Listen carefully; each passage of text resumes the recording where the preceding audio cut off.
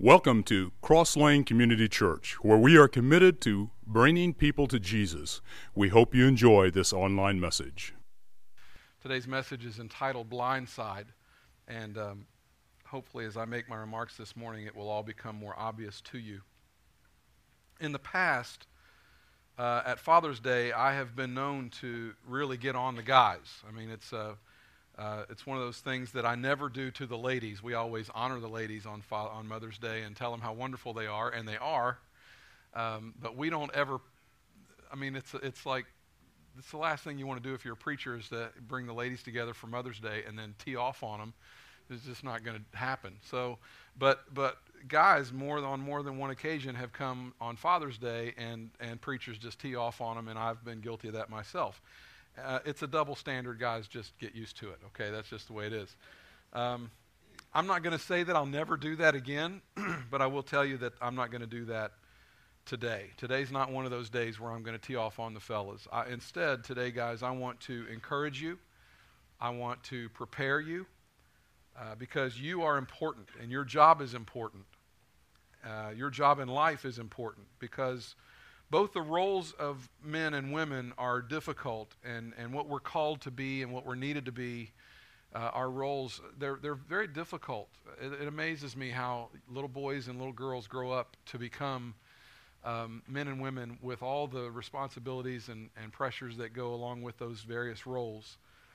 And ladies, I know full well that you've got your own special stuff that you've got to deal with, and you've heard me say, and I believe wholeheartedly that I don't know where I'd be without my mom. I mean, she's been a tremendously huge influence in my life and just a beautiful woman and a beautiful part of my life. But today I want to focus in on the guys and what we're expected to be and what we're called to be and the unique pressures that come with what we do. We are called to discipleship. We are called to leadership. We are called to servanthood. We are to be the example. We are to be the provider of wisdom. We are to be the protector, the provider, the teacher.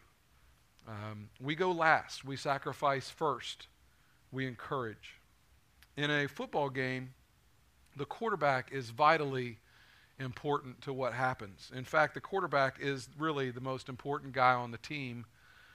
So much falls to him. So much depends on him. And in any professional draft, if there is a good quarterback to be had, 9 times out of 10, he is going to be selected first in the draft because every NFL team is looking for what we would call a franchise quarterback, a quarterback that you can pin it all on, a guy that it all comes to rest on, that can handle it.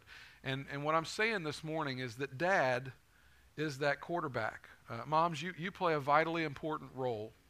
You are irreplaceable. You do so many things that we can't even explain, or even half the time we don't even know half what you're doing behind the scenes that make things go and make things happen.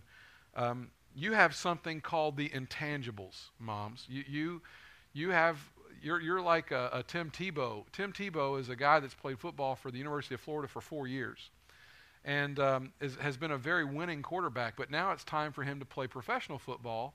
And there are quite a number of people who spend a lot of time in the NFL, quarterbacks especially, are saying things like Tim Tebow doesn't have what it takes to play quarterback in the NFL.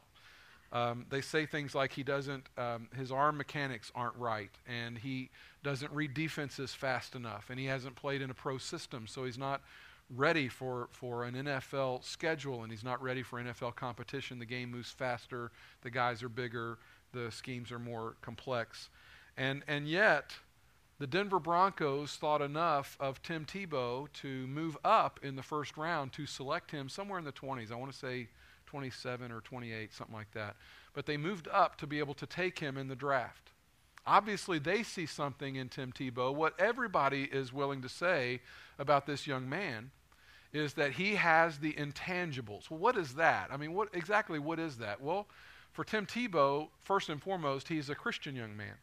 And he is a person of very high character. And as you and I both know, athletes aren't always known for real high character. So if you can find a guy like a Tim Tebow who is a proven winner in college, somebody is willing to take a chance on a guy like that because of the intangibles. And Mom, that's what you have. That's kind of how you are. You're a winner. You get things done. You make it happen, and a lot of times it's behind the scenes, and we value you and we honor you.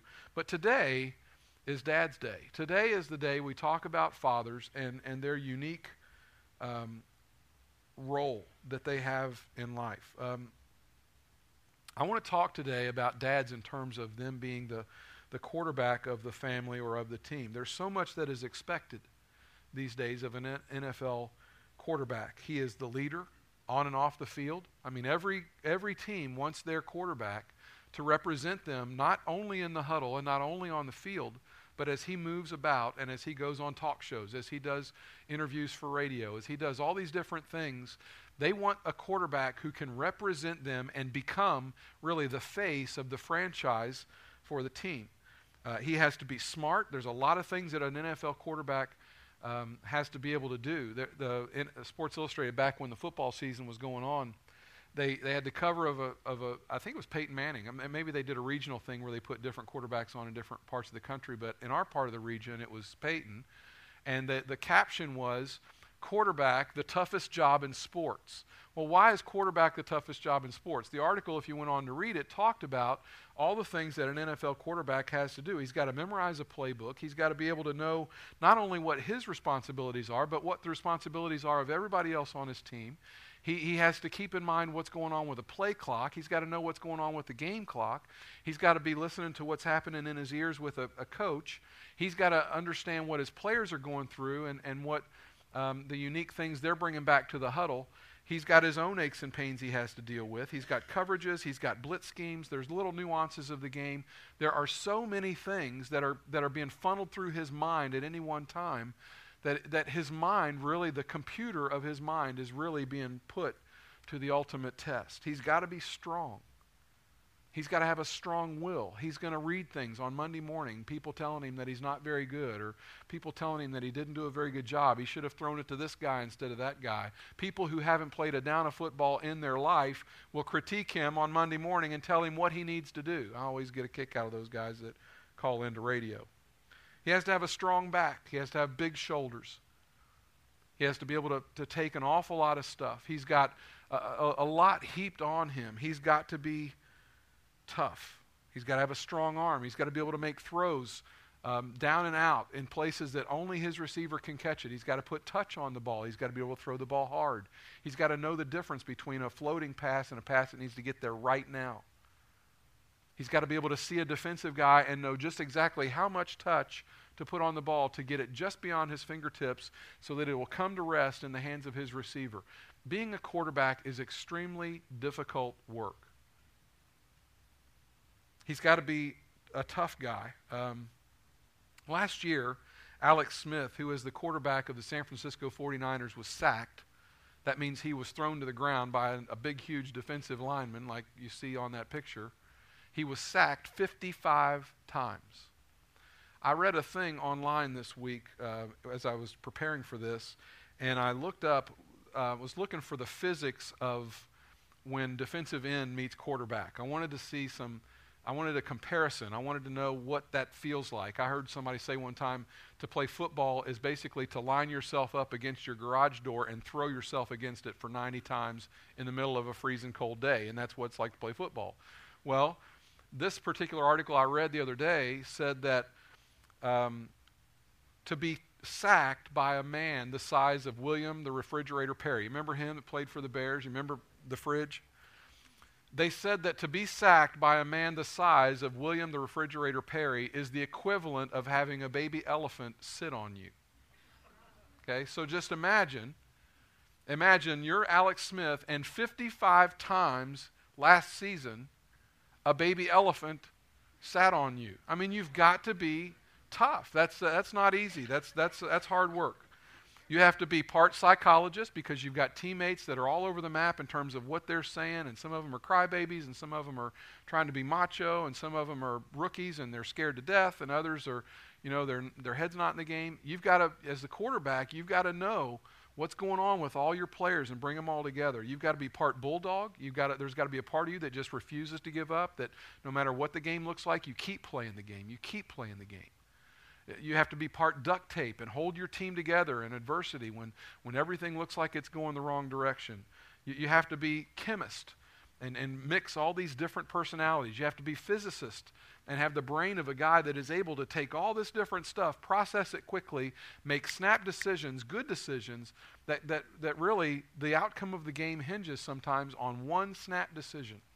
One bad interception and the game's over. One throw to the wrong guy. If you throw the ball to the guy that's not quite over the first down marker, you haven't made the right play and it could cost you the game. Guys, if you're the quarterback of your team, what I'm trying to say is you are important. That's why you are a target. That's why this morning every man in here is a target. The key word for this morning, the word I want you to walk out of here with this morning is the word awareness. I want you to leave here today, men, just being aware of what is at stake, being aware of what's going on around you, being aware of who is after you and what the goals are and what you have to protect and what you've got to deal with.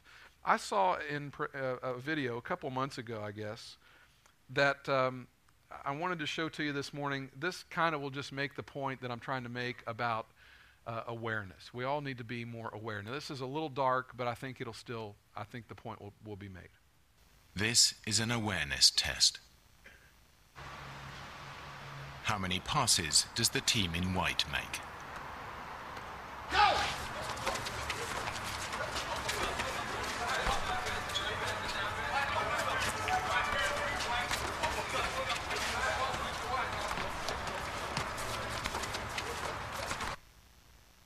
The answer is 13.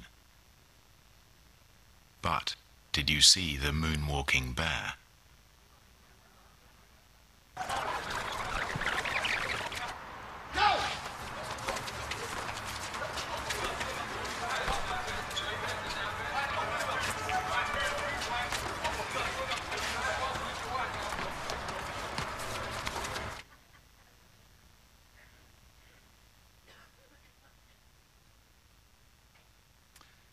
I know what you're thinking.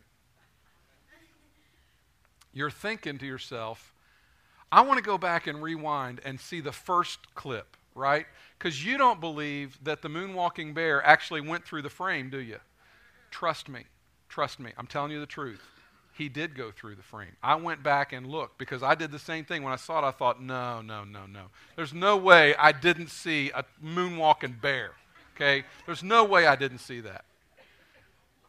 I was so proud of myself because I got 13 passes, right? I mean, I was all over 13 passes. I didn't miss a beat when it came to that. And then the guy talks about the moonwalking bear, and I'm like, what moonwalking bear? What is he talking about?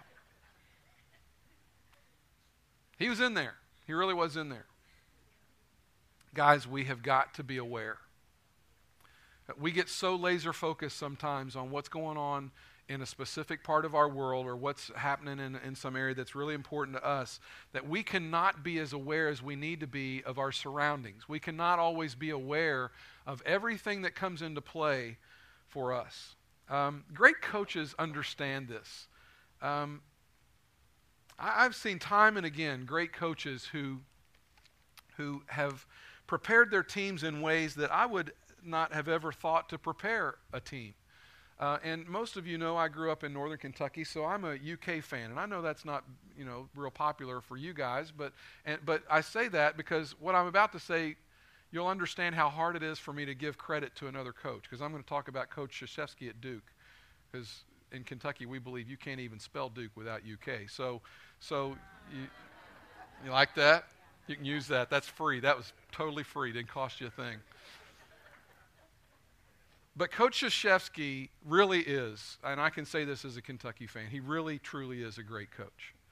And I've watched him win games, improbable games. I've watched him win games against Kentucky when he had his team as prepared as I've ever seen a coach. And he just seems to have this knack for communicating leadership skills, and his players just always seem to play with poise. And when the other team seems to fall apart, Coach K's team always seems to find a way to win. And I've seen him interviewed, And they'll ask him about a specific play at the end, and he'll say things like, well, that's a play we've practiced, or that's a situation that we've prepared for. And I think to myself, man, if I was the coach, I would never imagine a situation like that. And yet here's a coach who planned for things like that. The great Bill Walsh, who was the coach of the San Francisco 49ers back in the late 80s, who just, that team was so difficult for anybody to beat, was one of those coaches who just seemed to have his players ready to play at a different level. And I watched him play my team one time, and they won a game in a very improbable situation. And it was all because the coach had prepared his players for things that they might not have expected that they were going to encounter. Coach Dungy, I've heard him talk about, at the end of a game, the announcer will stick the microphone in his face and ask about the end of the game, and Coach Dungy will say things like, well, we practice for that. We practice for scenarios just like that. And I think to myself, man, I would never practice for that. I can't even envision that ever happening in a game. And yet the good coaches always seem to be prepared for those kind of things because they're aware, because they're looking around, and they don't just get focused on shooting or just on defense. They think about the whole game and everything that can unfold, and they prepare their teams accordingly. Now, if you know I'm a UK fan, you know what I'm about to say next really pains me to say, okay? Because I'm going to talk about Coach Knight. Because Coach Knight doesn't like UK, and we really don't like Coach Knight very much. But I'm going to say this. I have always admired Bob Knight's ability at the end of a game to refrain from calling timeout. When you get down to 15 seconds, 12, 10 seconds in crunch time, and there's a rebound, I don't know how many times I've watched a Bob Knight coach team and he refuses to call timeout at the end of those games. I don't know if you've ever noticed that or not, but here's his philosophy on timeouts at the end of games. He says, I'm so confident in the way I've prepared my players that they will know what I want them to do, that for me to call a timeout gives the other team an advantage I don't want them to have. I don't want them to be able to get their head together. I don't want them to be able to talk about what's going to happen next. My team knows what I want from them in those last several seconds, so I don't call timeout. That is a coach who is very, very aware of his circumstances and has prepared his team to be aware at the end of the game. So, as much as it pains me to give him his props, I kind of have to at that point.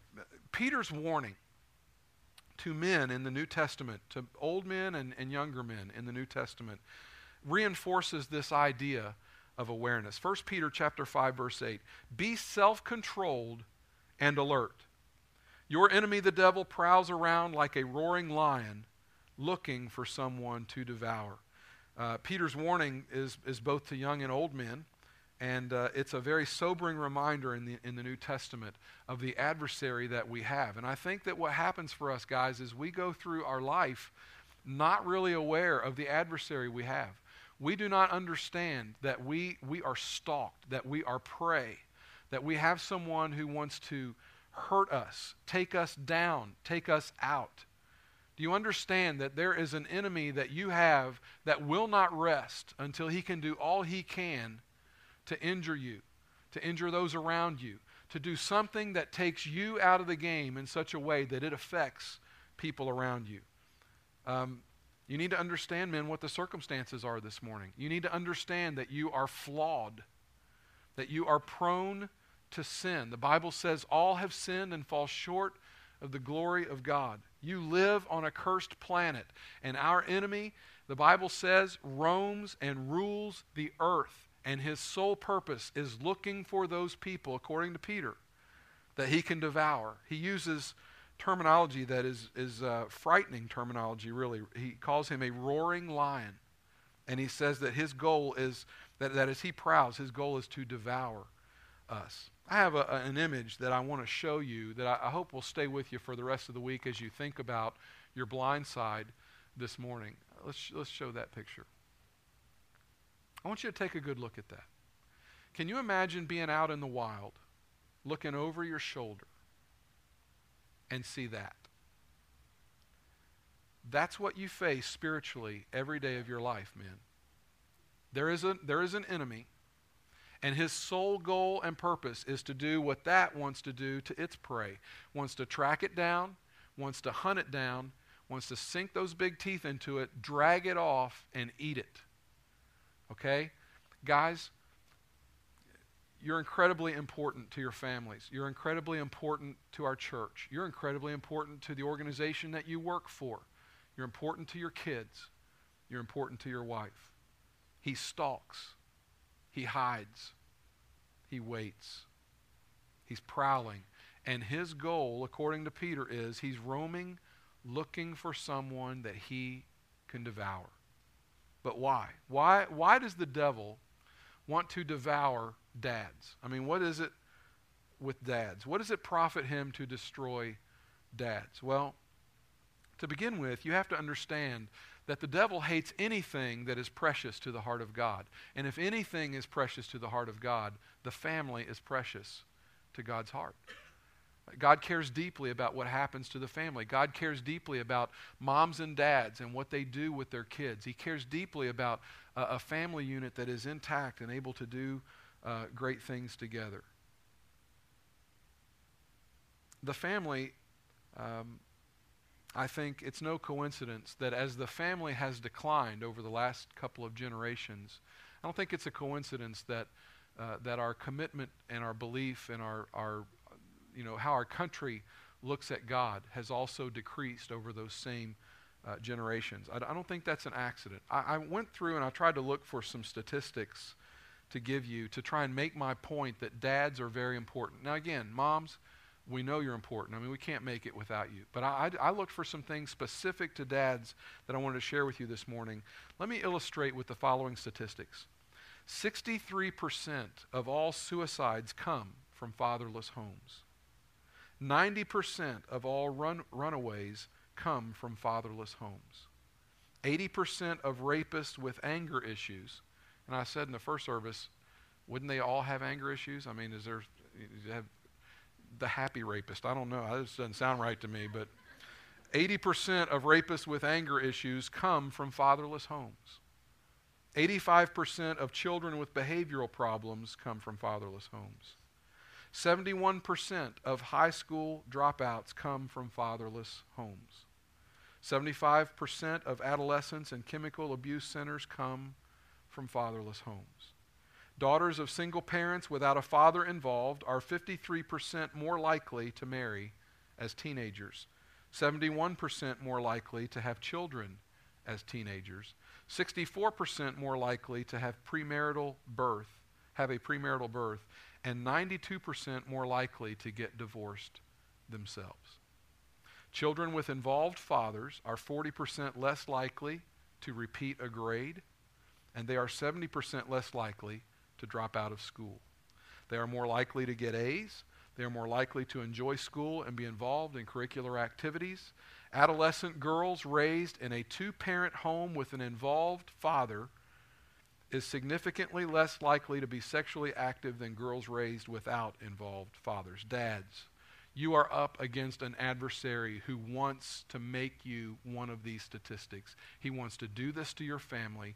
He wants to sink his teeth into you, drag you off, and devour you, because if he can do that, if he can weaken you, he weakens the family. You're important. You are needed. It is vital that you understand that you've got a vulnerable backside and you've got a prowling lion who wants to take you down, wants to hurt you, wants to hurt what is precious to God. He's seeking to devour you. How will he do it? Well, there are at least two things that I want to draw your attention to this morning. First of all, he wants to dilute us. He wants to dilute us. He doesn't want you to be strong in your faith. He wants you to compromise. It's okay with him if you go to church on Sunday. It's perfectly fine. In fact, he rather likes the idea that you go to church on Sunday, because when you go to church, you feel like you got a little bit of God in you, and you feel kind of strong, and you feel like a Christian on Sunday, and you get this false sense that everything is okay. And so he's okay with you going to church on Sunday. He just doesn't want you praying on Monday.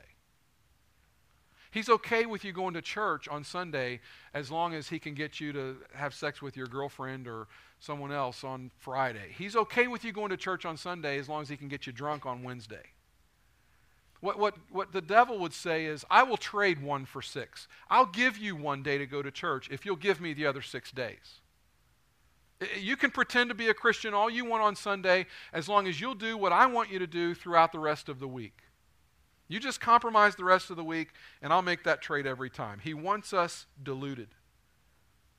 Can you imagine the difference in our churches if dads were not diluted? Can you imagine what would happen if dads, and I'm not suggesting that we have dads in here that don't take their faith seriously. I'm suggesting that we probably have some. I'm suggesting that probably in a place where only you know about, you know whether or not you really are taking your faith seriously, and you know whether or not what I'm saying right now has direct application to you. And I'm just asking a question. Have you ever considered what would happen in your family if you ever finally fully took a hold of the reins and said, I'm going to get serious about my faith? I am going to be a person that my kids can depend on to pray for them. I am going to be a person that my kids can count on to be the man that they need me to be. I am going to be the husband that my wife wants me to be. What would happen if we really woke up, guys, and we took seriously our faith and we did more with it than just come to church on Sunday? I don't know what your favorite summertime drink is. I am rather partial to an ice-cold Coke poured over a tall glass filled with ice. Right? I mean, filled to the brim, a hot summer day. I love to have an ice-cold Coke poured over ice. There's a party that happens in my mouth when the carbonation and the unique taste of Coke and it's ice cold, and specifically with certain kinds of foods, pizzas and burgers and things like that, and you're eating that meal, and then you get a good sip of Coke, and it's got that bite. You know what I mean? It's got that when you put it in your there's Coke has a distinctive thing that happens in your mouth. It's like, hello, I'm here. I don't know if you've ever done this, but if you know me, you won't be surprised to know that I've poured myself big tall glasses of Coke and then forgotten that I've poured my big tall glass of Coke. Gotten involved in something else, got to watching television, watching a game, and forget that I poured a Coke and it's still on the counter. Or I, heard something and left for a little bit, come back 15, 20, 25 minutes later to discover that this beautiful ice cold Coke poured over a tall glass of ice has now melted down. There's very little ice in it, and it's just kind of sitting there saying, are you still going to drink me? And you know as well as I do that if you're a dad and your kids see that, you can't pour it out and pour you a new one, right? Because that's just not allowed. Because then you're wasteful, and you don't want to teach your kids that it's okay to be wasteful. So unless you do it when they're not looking and then get another one, I don't know. But I have on occasion poured myself a Coke that I didn't drink right away, only to come back later and discover that it's been sitting there. And you can drink that Coke. It's really a watered down, nasty version of its true self. You can drink that, and it'll even slake your thirst if you're really thirsty. But it's just not the same. It doesn't have the same punch. It's not Coke. I don't know what we call that, but it's not Coke. That is exactly what the devil is trying to do to us, guys. He is trying to take a potent difference maker, something unique, and he's trying to cut its legs out from under it. He's trying to water it down. He's trying to make it something that's not nearly as dynamic, not nearly as memorable, not nearly as strong as the original, as the thing that God intended you and me to be. He wants to convince you that your spirituality isn't important at all. He wants to convince you that what you're doing this morning is perfectly fine as long as you don't get serious about it on Tuesday. He wants you to believe that just working hard each day is enough. He wants you to believe that bringing a paycheck home is really all you're expected to do. He wants you to think that mowing the grass and keeping the house in good working order is really all it takes to be a good husband. He wants you to believe that going to a ball game once in a while and showing up for birthday parties makes you a good dad. He wants you to believe that it's not a real deep thing, this being a dad. He wants you to believe that it's really not all that important, that you really don't have that important of a role, that it's really mom's thing. She's really the one that runs the house. He wants you compromised. He wants you diluted. He wants you at half strength. He also wants something else. He wants to indict you. He wants to indict you. He tells us that we're not worthy, we're not good enough, that we're too far gone, that we can't be forgiven, that we can't be the spiritual leader of our homes. Guys, I'm going to let you in on a little secret this morning. I'm going to say something to you that your wives are dying for me to say to you this morning. And if you think I'm lying to you, when you go home over dinner today, you say, honey, was Brett right? And you watch them shake their head and say yes. Your wives are dying for you to lead your home spiritually. Ladies? Yes. Yes. They're dying for you to lead your home. But the devil convinces you that you're not spiritual enough. The devil convinces you that you've got enough on your plate as it is. Honey, can't you take care of that? Honey, can't you do that? I've worked hard. Well, she's worked hard too. And I'm not getting on you, but I'm just saying, it's the one thing that we tend to vacate. It's the one area where we say, man, I don't know, God, if I'm capable. I don't know if I'm ready. I don't know if I know how to be the spiritual leader. I don't know how to pray. I don't know how to do all this stuff that you want me to do. I can't do that. You know what happens to us? We get indicted by the devil. We buy this lie, and I'm going to be honest with you. I fight this as a husband. I fight this as a father. I fight this as a pastor. I fight this thing that where the devil whispers to me, Brett, you're in over your head. You are in way over your head. You've never been here before. You don't know how to do that. You're not smart enough to do that. You're not spiritual enough to be able to pull that off. Brett, these people, they're not going to listen to you when you say that. Your shoulders aren't big enough to carry that weight. What do you think you're stepping into? Who do you think you are? What are you doing? Guys, I know you're not saying it out loud. I know you don't lay in bed at night with your wife and bare your soul and say these kind of things. But I know when you're driving home from work, or sometimes when you're on a job, or you're driving somewhere, or you're mowing the grass, or whatever it is that you do, when your mind starts to wander and starts to think about your life, I know that there are those moments that you think to yourself, man, I hope nobody ever figures out that I have no idea what I'm doing. I hope nobody figures out how scared I am. I hope nobody figures out that I do not know what to say to my son. I hope nobody figures out that when my daughter starts dating, I don't have a clue what I'm going to do.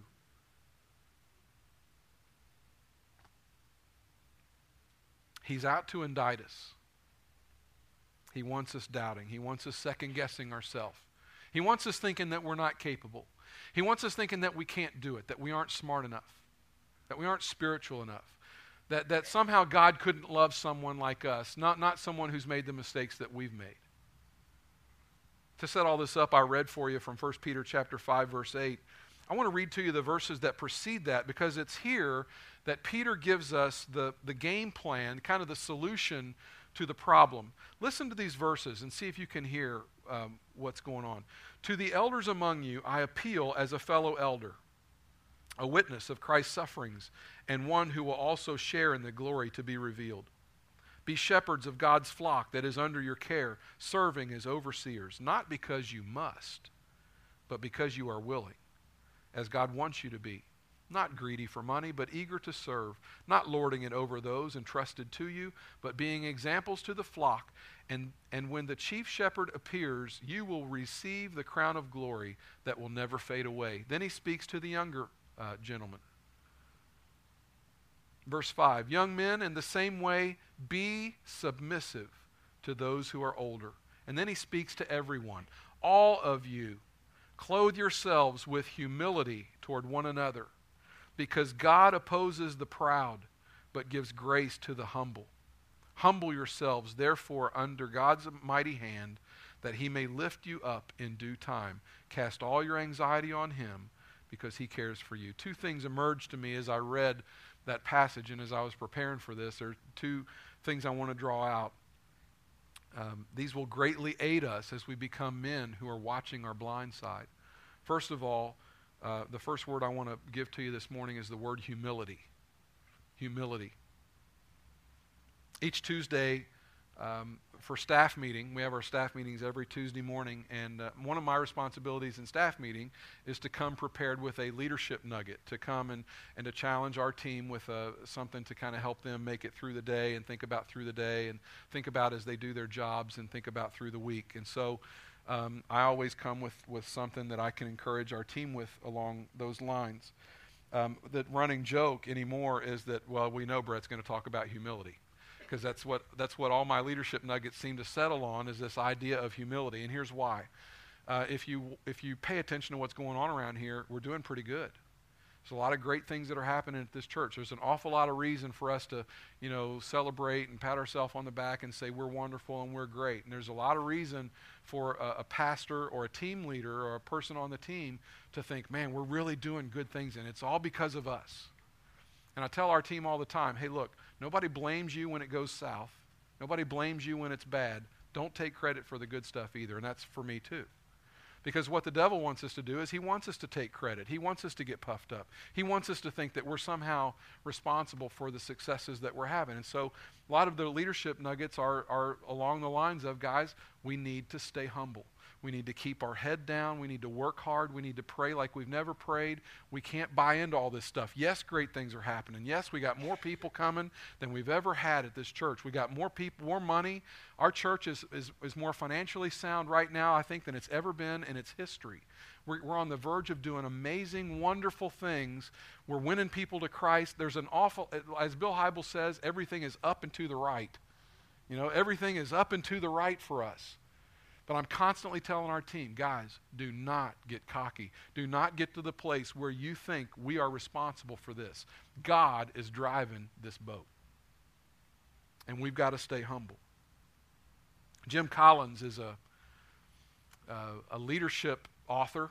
His forte is to study businesses and to write what he observes about businesses. He's kind of a clinician and he's almost has his own kind of laboratory of sorts. And he's written a couple of books that you might be familiar with. One a lot of people have heard about is a book called Good to Great. It's a book about companies who went from good to great. How did they get to be these great, wonderful companies that have a wonderful bottom line and their shareholders are happy and everything's good? And he talks about how those companies got that way. His last book was a book called How the Mighty Fall. And it was a book about companies that were once great companies who have fallen on hard times, who have lost their market share, who some of them have declared bankruptcy and gone out of business. And he said in studying those companies like Rubbermaid, companies like Circuit City, companies that at one time were the end-all, be-all companies, that they were on top of the world, and then all of a sudden they fell. How did they fall? And he said, we've identified 5 things, 5 phases that a company goes through when they begin to decline. Do you know what the number 1 phase is? Something he called hubris. You know what hubris is? Hubris is a horrible, terrible lack of humility. It's thinking more highly of yourself than you ought to think.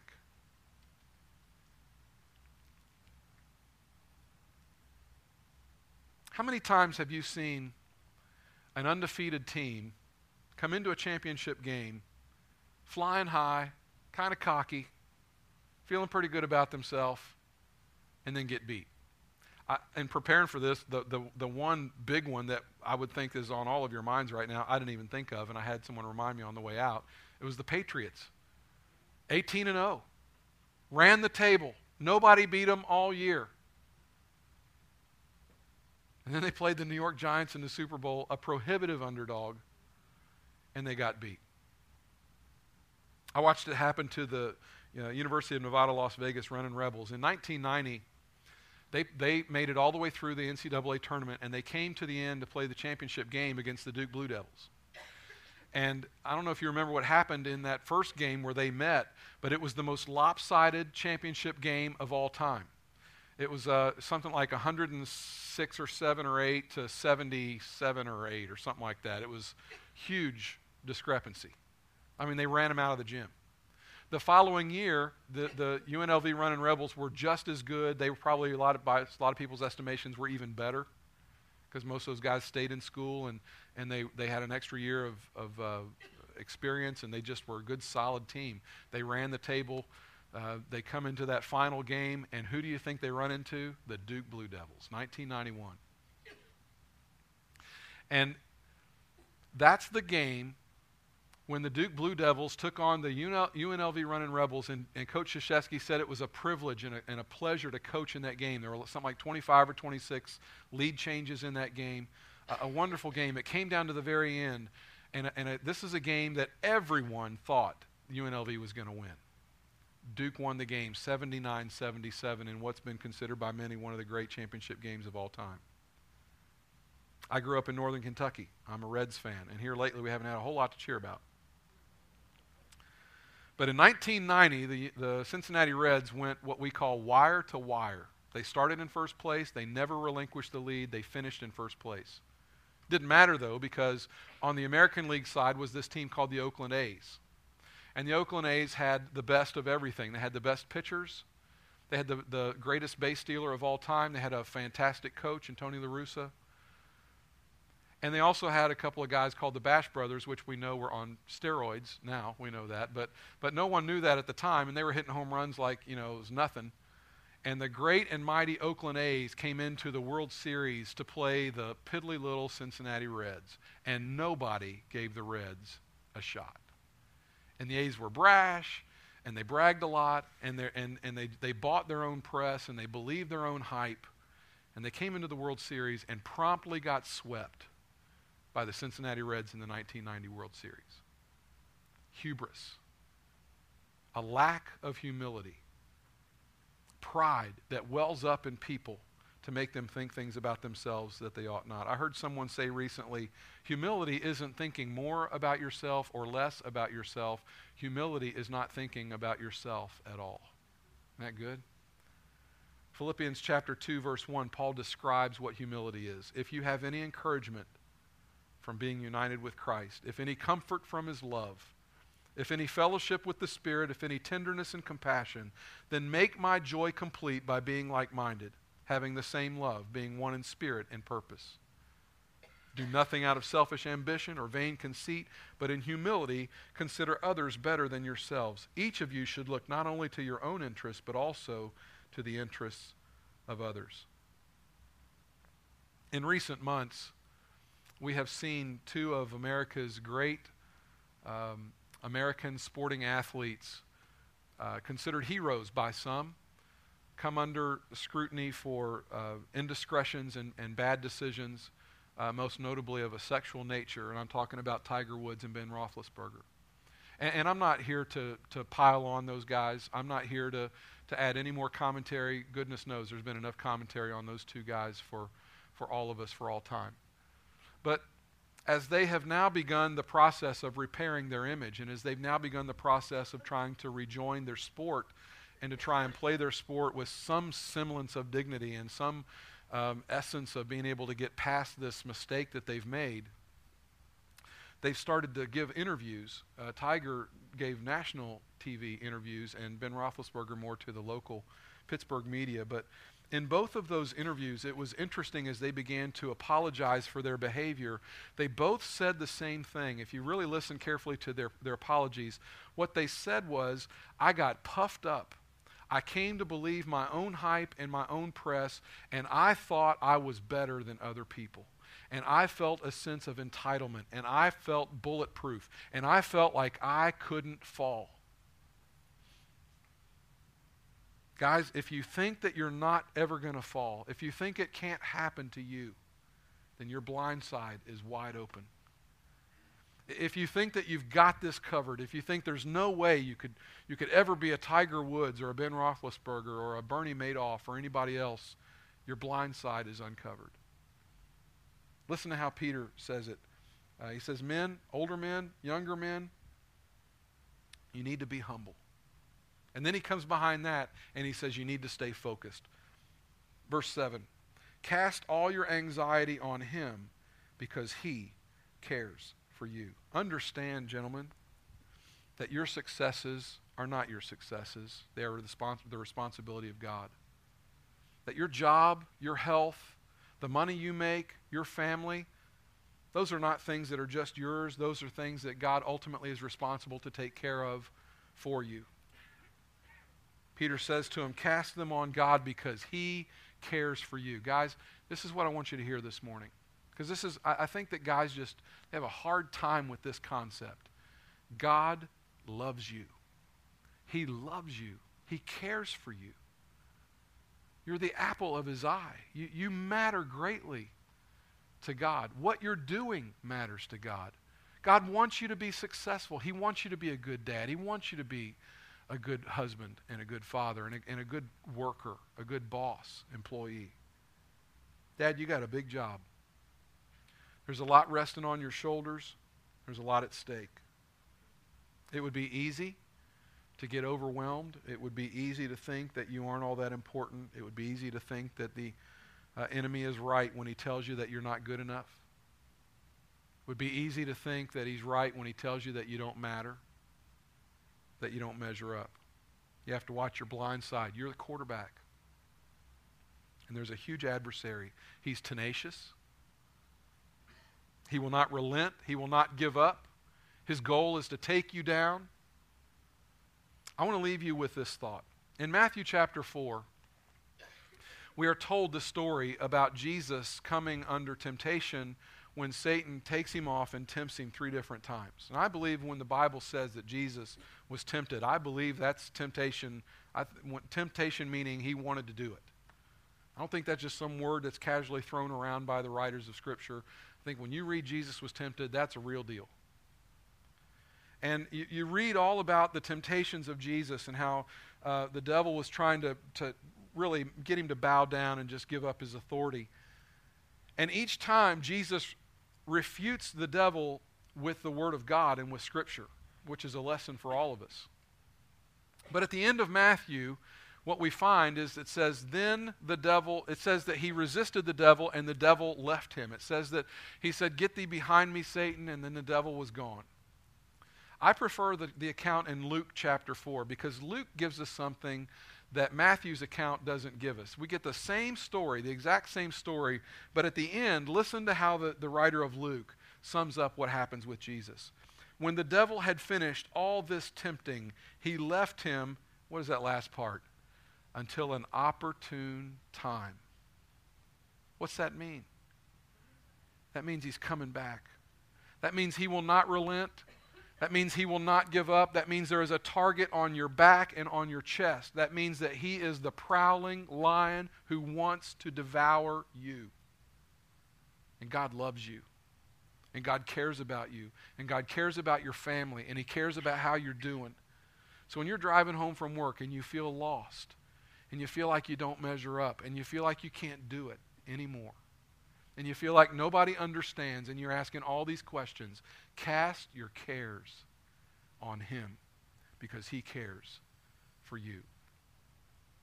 Our adversary wants to devour us. He is in relentless pursuit. And you may resist him today, and he may flee. And he might wait for a more opportune time. Protect your blind side. Let's pray together.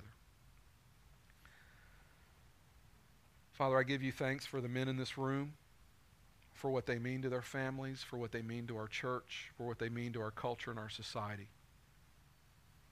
And I pray, Father, that the great vision that you've given each one of these men to be godly men, you would enable them to fulfill that vision. I pray that you would empower them this morning as they leave this place to be better than they were coming in. Not because they've been beat up, not because they're so much better, but because they're leaning more heavily into you. God, we cannot take a step without your help. We cannot breathe a breath without your helping us do it. We are completely and utterly dependent on you. And so, Father, my prayer for the men in this room is that they would feel your presence like never before. That they would feel drawn to you each day. That they would be able to overcome the temptation that faces them every single day of their life. That they would not be deluded, that they would not feel like they don't measure up and that they aren't good enough, but that they would see that you have called them and given them a divine purpose. And that when you do that, you intend for them to fulfill it. And that you will strengthen them to that end. God, we love you. We humbly worship you in this moment. It's in Christ's name we pray.